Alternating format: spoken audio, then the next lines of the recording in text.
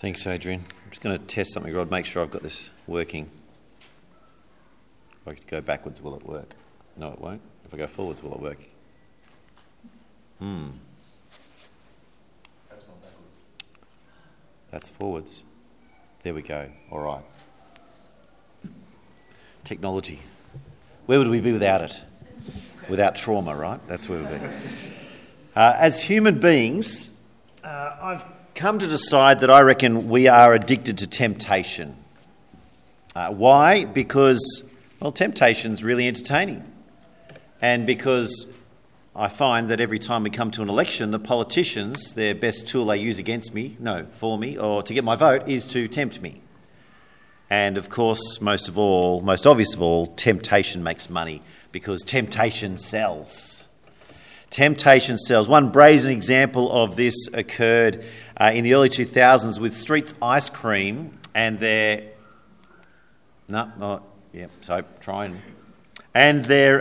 range of Magnum ice creams. Now, I find a Magnum tempting enough. I don't know about you.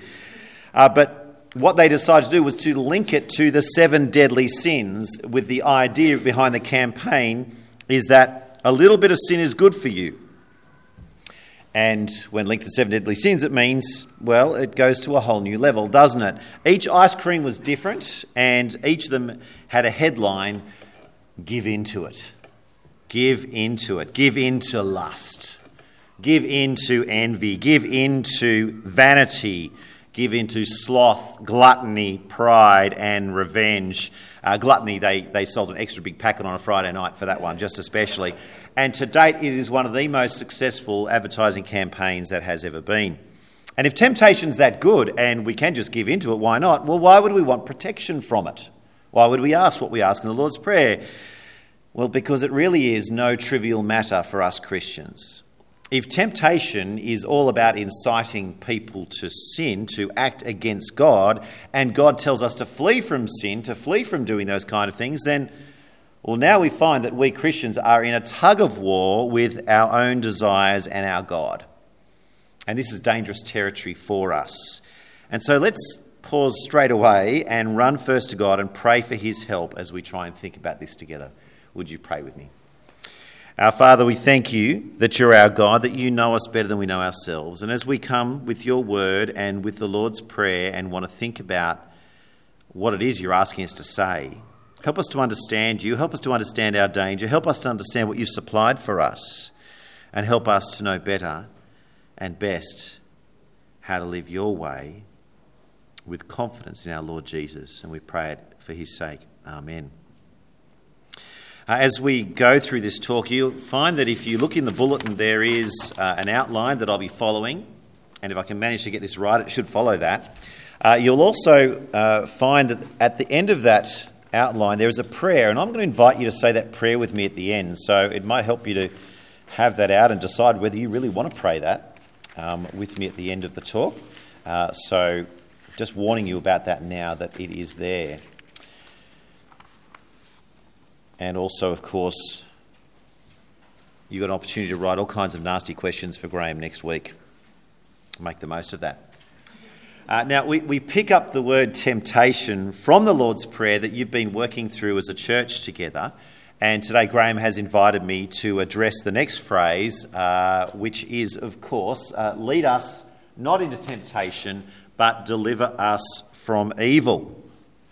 And more than any other line in the Lord's Prayer, this is our plea for mercy. It's a plea for mercy because of the danger that we are in. And that Jesus reckons that we need to ask this when we pray, says he knows a whole lot more about what he thinks the danger we're in is than we do, and also knows more about the kind of protection that we require from that danger. According to Jesus, this is an evil age ruled by Satan and his deceptions to tempt us away from God. Now, Eve, of course, discovered this the hard way in the garden in that first reading we just had from Genesis, as Satan managed to lure her and Adam away from God back there in the garden. And we've been, living the outcomes of that ever since. And yet the danger didn't end there, for as we heard in that second reading, until our deaths or Christ's return, the Apostle Peter warns all Christians to Be alert. Your enemy, the devil, prowls around like a roaring lion looking for someone to devour. That's what he's doing right now in this building. You can't see him, but he's ready to devour, and he prowls. And he's always present, seeking to do just that. Satan will use all the things he can of this world, even our own flesh, our own desires against us, to bring Christians down from our secure position if that were possible. What kinds of things do I mean? What kinds of things does he do? Well, we get a good example of this and get a good look at this in detail if we read what was supplied to us by our Anglican forefathers. This is an Anglican church. You have Anglican forefathers, in case you didn't know. And they supplied for us this handy-dandy little thing called the Book of Common Prayer, now the Australian Prayer Book. And if you go hunting and break down the door of the building over here that's currently locked, I think. Not locked, it's unlocked. Before you leave today, you can go in there and you will find one of these prayer books. And in this is a little section on page 98 called the Litany. Now, the Litany provides a whole bunch of different prayers for us to pray as a church together and teaches people how to pray. So if you don't know how to pray, there's a great part. We've got a thing called a prayer book, which will teach you how to pray. But this little section, the prayers for deliverance, is dramatically specific about the list of temptations and evil we need God's help to be delivered from. What does it say? So the aim is that the leader reads the first bit and the congregation responds with the bits in bold. Feel free to do that, feel free not to. From all evil and mischief, from sin, from the crafts and assaults of the devil, and from everlasting damnation, good Lord, deliver us. From all spiritual blindness, from pride, vainglory, and hypocrisy, from envy, hatred, and malice, and from all uncharitableness, good Lord, deliver us. From all deadly sin and from the deceits of the world, the flesh, and the devil, good Lord, deliver us. From all false doctrine, heresy, and schism, from hardness of heart and contempt of your word and commandment, good Lord, deliver us. From earthquake and tempest, from drought, fire and flood, from civil strife and violence, from war and murder, and from dying suddenly and unprepared, good Lord, deliver us. And you really want to say it by the end, don't you? Oh my goodness, what a list. It's a litany of sin. It is a whole list of stuff. And I know for me, this morning, when I got held up before I left and then I had to drive here and...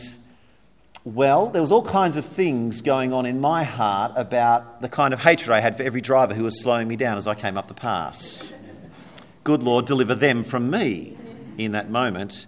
Good Lord, deliver me from the sin that was prowling, the temptation to, drive as I shouldn't. Now, to pray like this and to pray the Lord's Prayer as we have it is evidence of our desire to make it on the last day and be with God, isn't it? And it's also a humble acknowledgement of how weak we are and how prone we are to giving up whenever things get tough in the Christian life. It's not weak Christians that pray for protection. It's wise Christians. Wise Christians who know ourselves to be just like the disciples who walked with Jesus and yet, as you read the Gospels, were foolish and regularly fell into temptation pretty much at every point along the way. Now, at that moment, of course, some might say and have been heard to say, if God is so good and if he loves Christians so much and if he can see the problem, then why doesn't he just protect us before we ask? Well, that's a fair question, isn't it? Because, that's what a good parent does. They set everything up so that you just don't have this problem. Why doesn't God do that? It's a good question. It requires a good answer, and I'll try and give it. And if you don't like it, put it on the paper and go and another shot next week.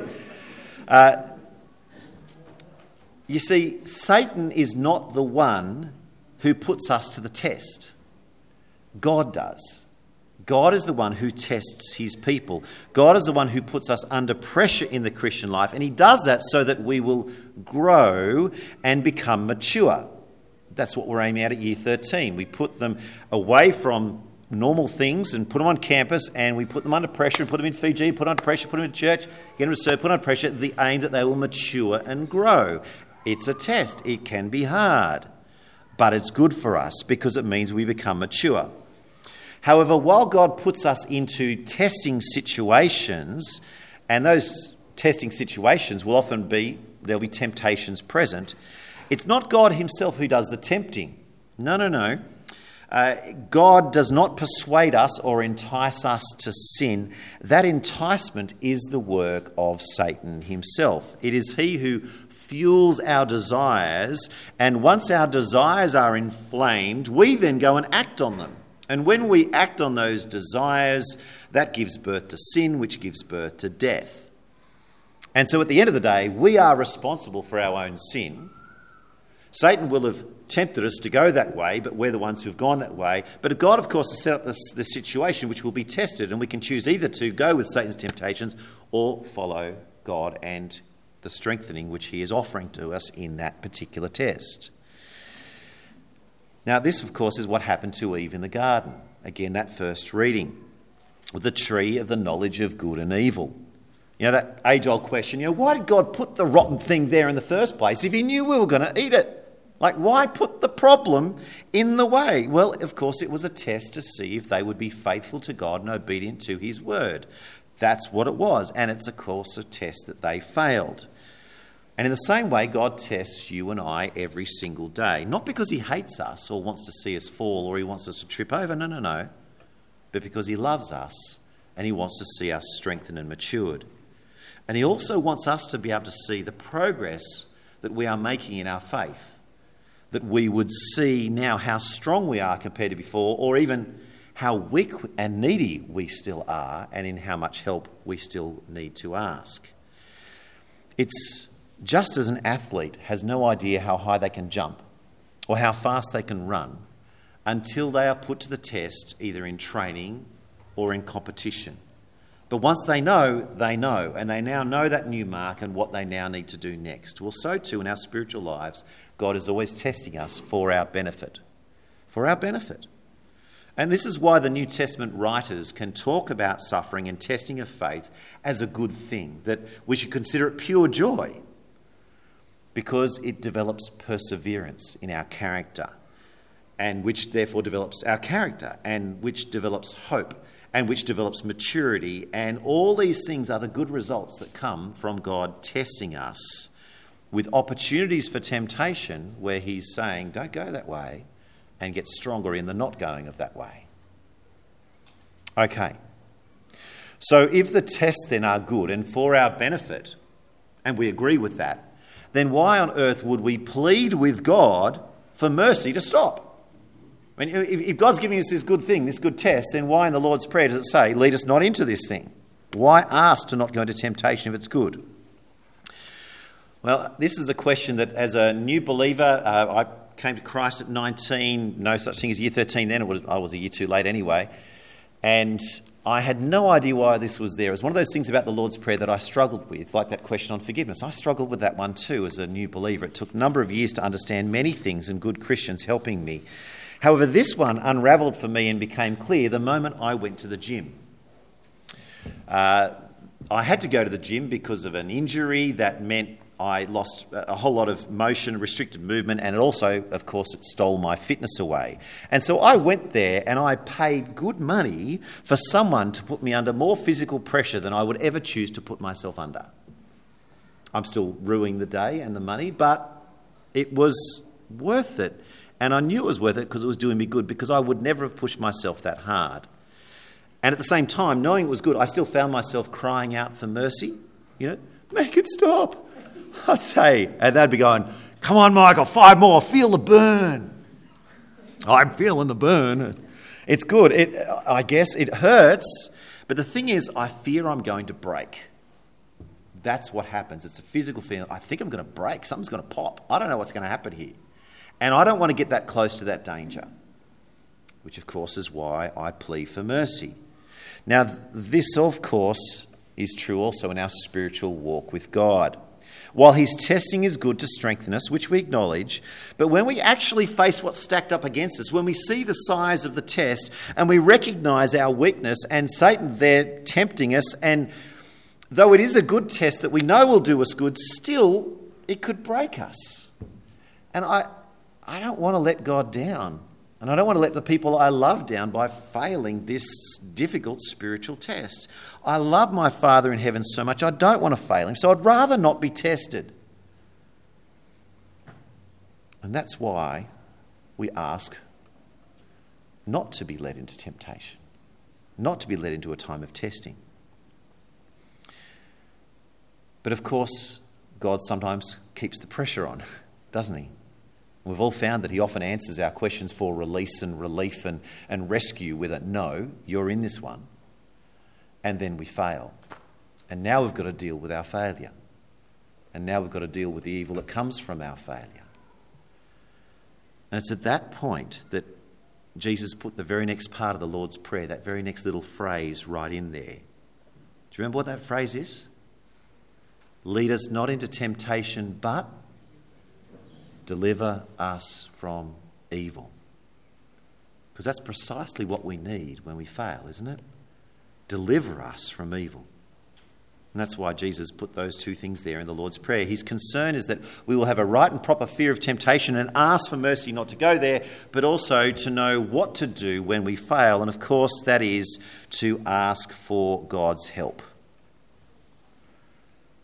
And so the real question then becomes, does God hear us?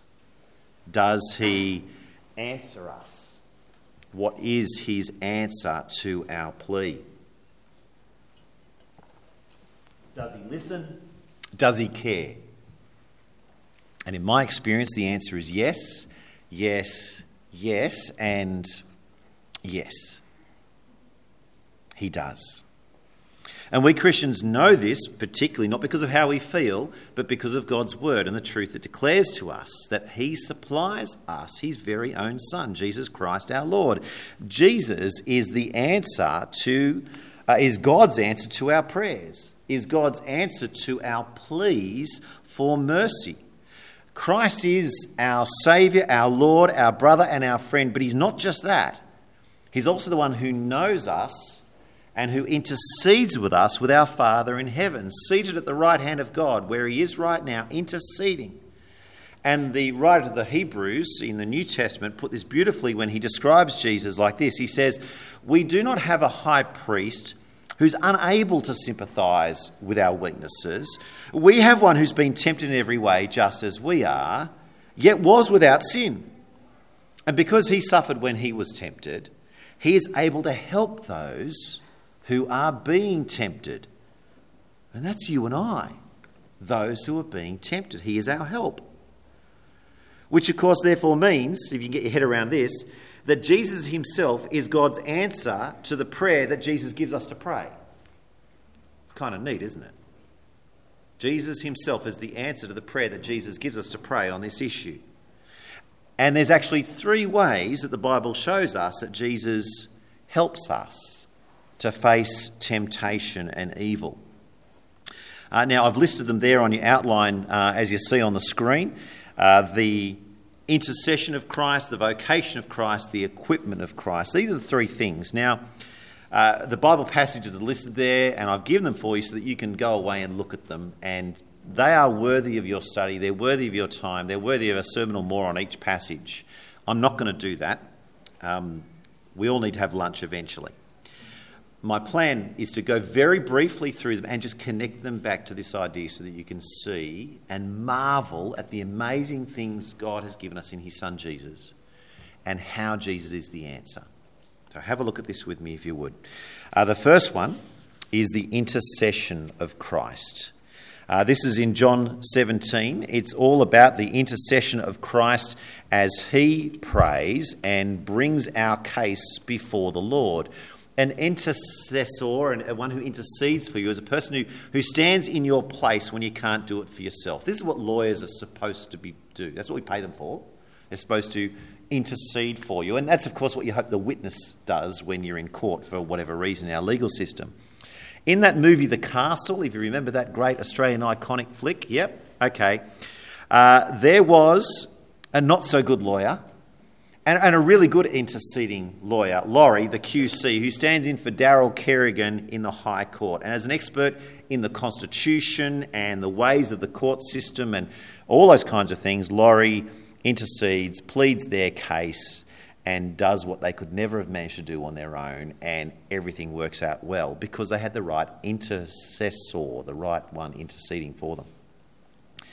Well, so too for us, Jesus is our QC, who sits at the right hand of God in heaven and pleads our cause before God day and night. He knows the court, he knows the judge, he is the great lawyer, he is the one who stands and pleads our case so that we won't be condemned. And that's comforting to know that, but what is he actually saying? What is he talking about? What is he praying for? What is he doing?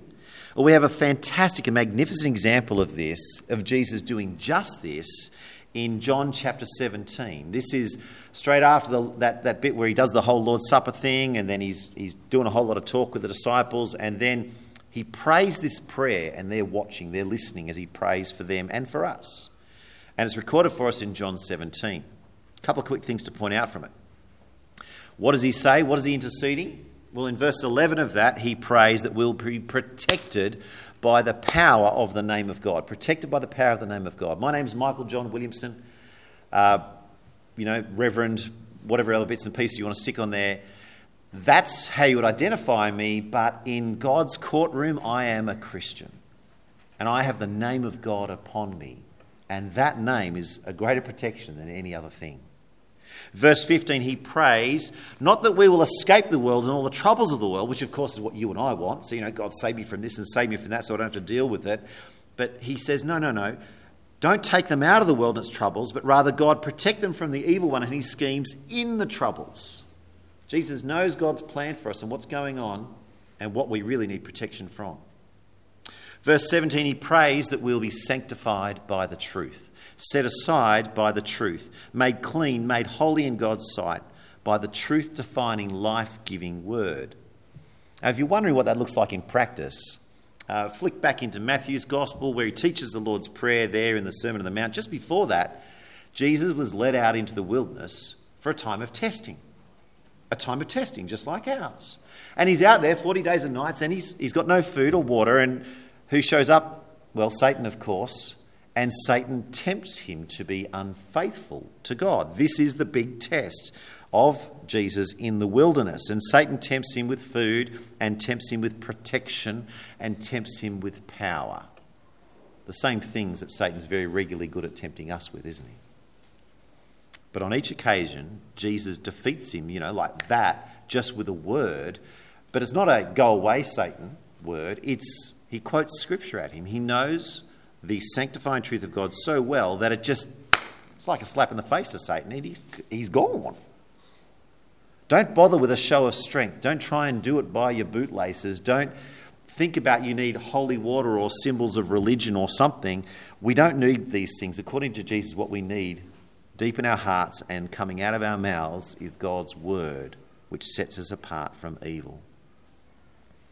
And that's the way Jesus intercedes for us in regards to temptation. Isn't it beautiful?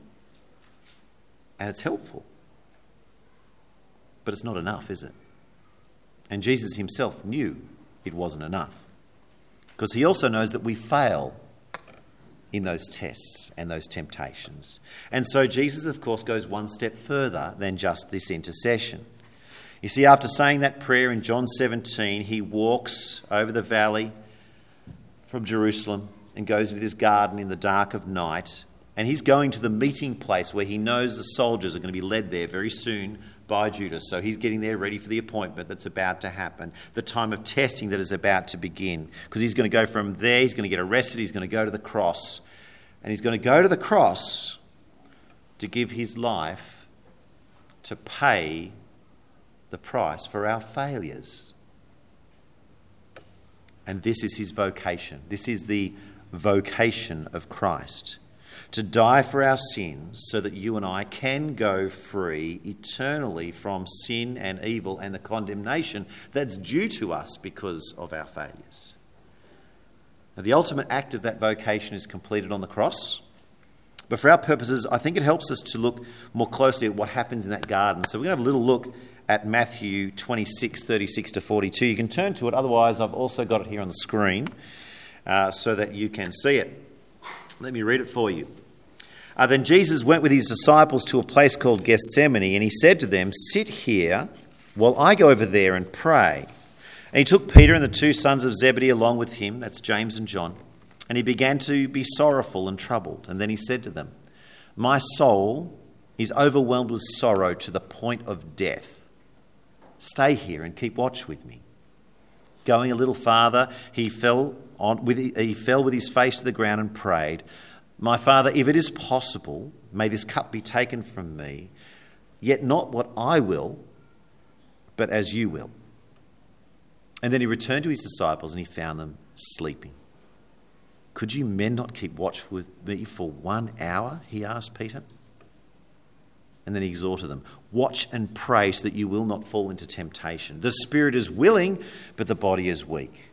And he went away a second time and prayed, "My Father, if it is not possible for this cup to be taken away unless I drink it, may your will be done."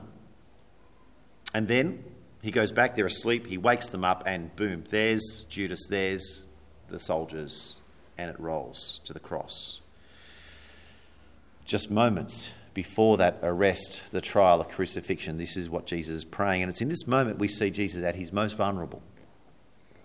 And those Lord's Prayer phrases about temptation and evil are the prayers that he's now urging upon Peter, James and John to pray in the garden. And it's the prayer Jesus himself is praying, because so fearful was Jesus of the time of testing that's about to begin for him.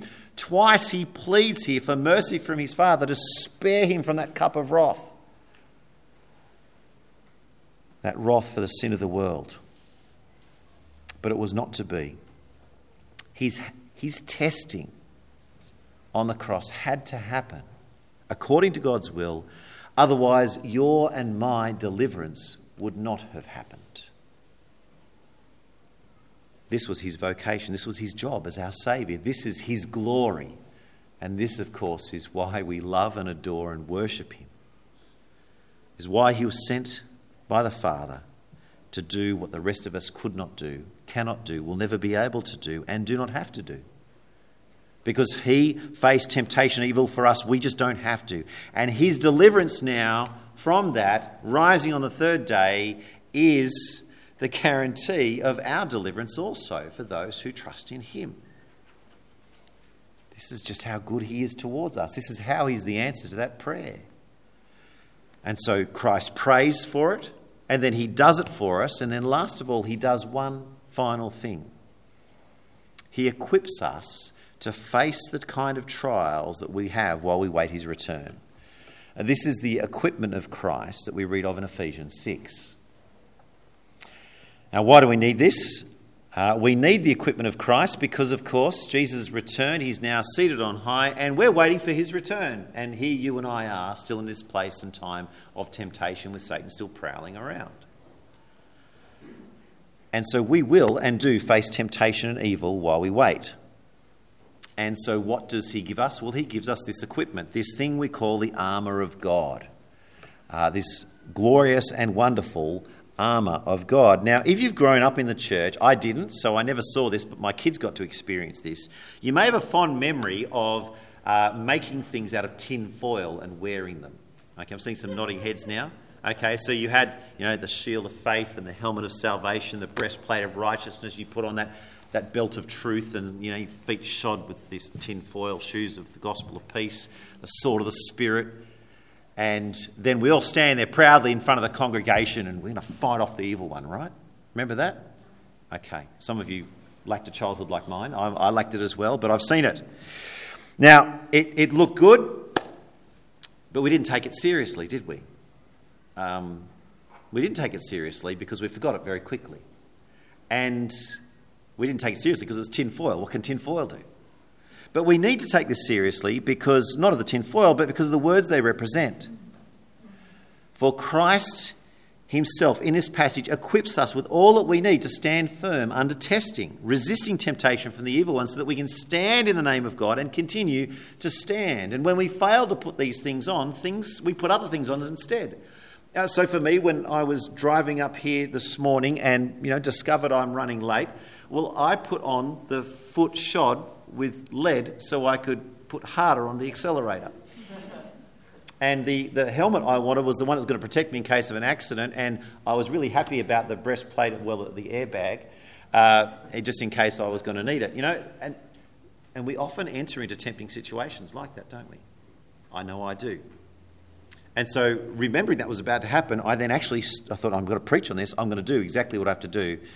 I'm going to stop and I'm going to pray and put these things on. And it changes the way you drive when you're thinking about peace and the person in front of you as opposed to hatred. It improves my driving anyway. So what does it look like to watch and pray like the disciples failed to? Remember, they fell asleep. Jesus caught them sleeping. What does it look like to actually do what they're supposed to do? It looks like this, what it says, Ephesians 6. Finally, be strong in the Lord and in his mighty power. Put on the full armour of God. Don't leave it in a pile. Put it on so that you can take your stand against the devil's schemes. For our struggle is not against flesh and blood, but against the rulers, against the authorities, against the powers of this dark world, and against the spiritual forces of evil in the heavenly realms. Therefore, put on the full armour of God, so that when the day of evil comes, you may be able to take your stand. And after you've done everything, to stand. Not fall asleep, but to stand. Stand firm then, with the belt of truth buckled around your waist, with a breastplate of righteousness in place, with your feet fitted with the readiness that comes from the gospel of peace. And in addition to all this, take up the shield of faith with which you can extinguish the flaming arrows of the evil one. Take the helmet of salvation and the sword of the Spirit, which is the word of God, and pray in the Spirit on all occasions with all kinds of prayers and requests. And with this in mind, be alert and always keep on praying for all the saints. They're great words. And they're helpful images. Each of those chosen precisely for where it needs to sit on your body, for what it represents. And they're clear instructions for us when we face temptation from the evil one each day. Every day while we await Christ's return. So how are you going following this instruction? Is this how you spiritually dress yourself each day? Is this how you dressed yourself to come to church this morning? In the full knowledge that the devil will be prowling. Is this how you prayed for each other before you came? Is this what you're remembering each day? Or like me, are you regularly falling asleep at your post, even whilst in church? Wake up, says the Lord Jesus. Be alert. That's what he says. He's the one who's urging us, commanding us this. He knows what danger we're in. We've got to watch and pray. We need to wake up and pray as he commanded us, lest we fall to temptation and evil. And we need to keep on doing this, to watch and to pray, because there's just so many difficulties that surround us, aren't there? We heard a whole bunch of them in that litany, but you know your life and what else you're facing. And there's new situations in every day. We're going to leave here, we're going to go get lunch somewhere with family members or others, and well, the temptation is going to be to despise them when they give you the wrong thing on your plate. It's going to be hard to think, will I be going to share the gospel or am I not? Well, did I put those shoes on? I probably didn't. Am I going to be interested in the truth or am I going to run after gossip? What am I going to do when I'm driving, when I'm with family, when I'm choosing not to come to church, and why? Every moment, faithfulness to Christ is on display. How we work, how we treat people, how we speak. All of these things are tests of our faithfulness to God. And Satan each moment is right there tempting us to pursue the desire of our flesh to fall into sin. Friends, we need to watch. Watch for temptations and evil that surround us. And pray that God would lead us not into temptation and would deliver us from evil. And we can pray it, though not in fear that it might not happen. But because of what Jesus has done, we can pray in confidence, in the full knowledge that God's answer to that prayer is to give us Christ. Christ, who makes it his task to intercede for us in prayer. Christ, who fulfilled his vocation to defeat sin and death on our behalf. Christ, who's given us this great pile of equipment every single day that we can wear that will help us to watch and pray. So let's follow Christ. Take heed of his warning and pray And let's pray right now. Would you join me in that? It's on the bottom of that sheet, or it's on the screen if you don't have one of those sheets. Heavenly Father, we praise you for delivering us from evil and making us your beloved children. Jesus. Thank you for alerting us to our danger and for knowing us better than we know ourselves. By your Spirit, help us to watch and pray that we would not fall into temptation. In Jesus' name we pray. Amen.